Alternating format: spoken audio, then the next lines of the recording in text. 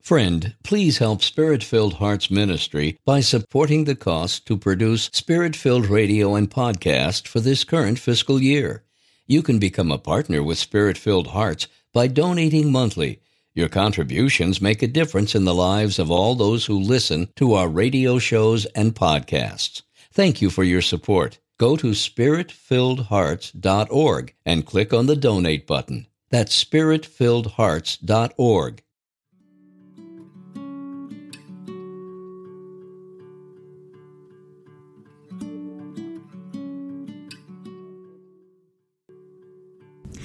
Welcome back to the fourth week of the I Thirst follow-up. Today we will speak about Mary.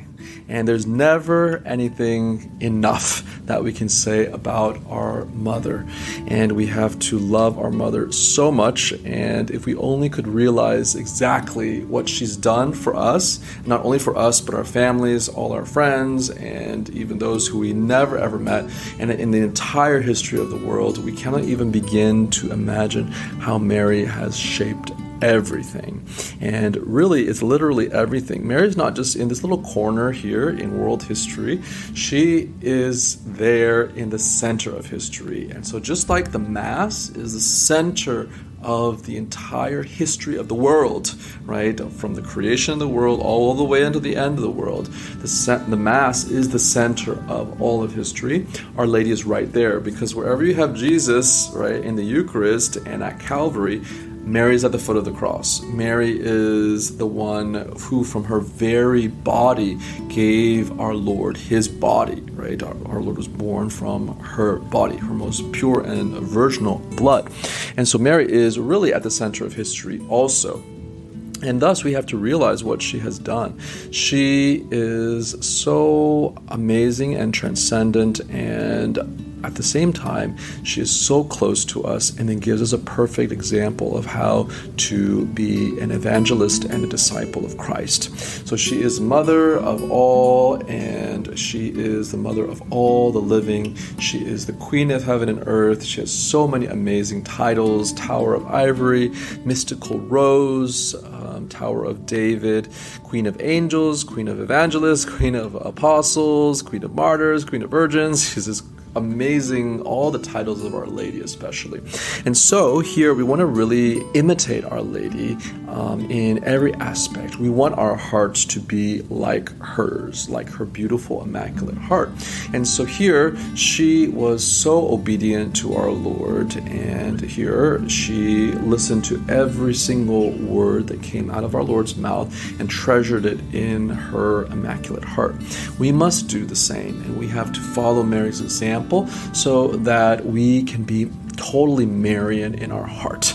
Everything should be Marian about us. The way that we speak, the way that we listen, the way that we look at things, the way that we love, right? Everything should be Marian. This whole world should be Marian, right?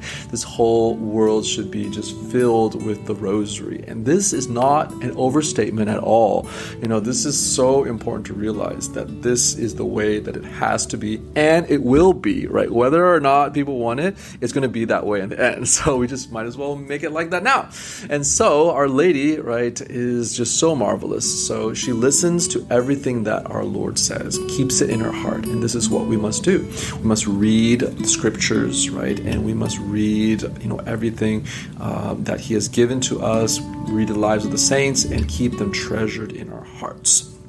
Now, as you probably might know, but some of you might not, is that Our Lady also was a big contributor to the Gospels. And so here, she can be called, the mother of evangelists in a certain way, because with St. Luke, especially with the Annunciation and then the Visitation, nobody would have known about that except if Our Lady revealed that to St. Luke. And so he listened to her, wrote these things down. Nobody saw the Annunciation except all the angels, and then St. Gabriel, and then Our Lady, of course. And then here, nobody would have known of that. Even St. Joseph did not know about that until Our Lady would have revealed that. And so here we see that the Gospels, a lot of the details about our Lord. And here, even, for example, at the foot of the cross, imagine what Our Lady has done in order to sculpt the beautiful scriptures that we have. And of course, everything is done through the Holy Ghost. But here, again, we have to realize, here the Holy Ghost influences, inspires the sacred writer, St. Matthew, St. Mark, St. Luke, St. John. Here we're talking about the evangelists especially. But then we have to realize that, for example, St. Luke here, received so much, and then Our Lady was the primary teacher, of all the apostles after our Lord, and she's the one that is, basically enlightening the apostles after our Lord ascends from heaven. They're all crowded around her, listening to her words of wisdom, listening to her fruits of her prayer. They're listening to every single thing they can grasp from her, So she's the premier exemplar teacher, and she is the one that gives the apostles everything. So St. Matthew, St. Mark, St. Luke, St. John, right? Everything they get, you're gonna trace that back to Our Lady. Obviously, St. Luke was not an apostle, but here she still is the fount of all that information, basically that St. Luke has. And so here we have to see that the Gospels are Marian. We have to realize that in sacred scripture, if you really realize it, if every single page of sacred scripture is about Christ and the church, right? This is what St. Augustine tells us, then every page you're going to be able to relate to Mary in some way, right? So the whole of scripture is all Marian too, and this is very important, especially for the Protestants, to realize that the whole of scripture is Marian. They don't realize that at all. Every single page is about Jesus, Mary, and the church, right? Every single page of scripture. You turn it, Mary, turn it, Mary, turn it, Mary. It's just all Mary. And so here we have to really see that she is everywhere. Nothing happens in this world except with her help, and the grace all flows through her, right? All the grace comes from God. He's the first fountain, obviously, of grace, but it all flows through her. And so here, if we want to follow God, if we want to be the perfect disciple, we've got to be Marian.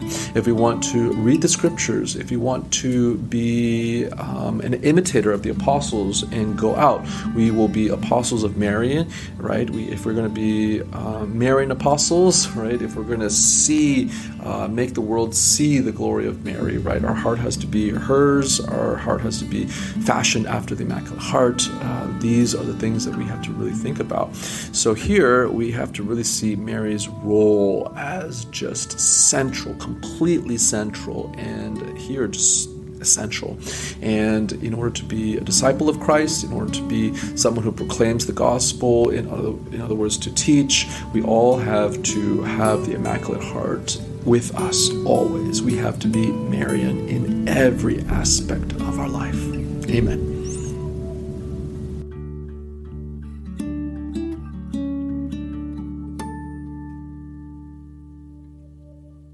If you're enjoying these podcasts, please consider supporting Spirit-Filled Hearts Ministry with a one-time or monthly gift.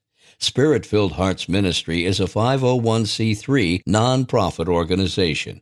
We are only funded by generous donors who believe in our mission to evangelize.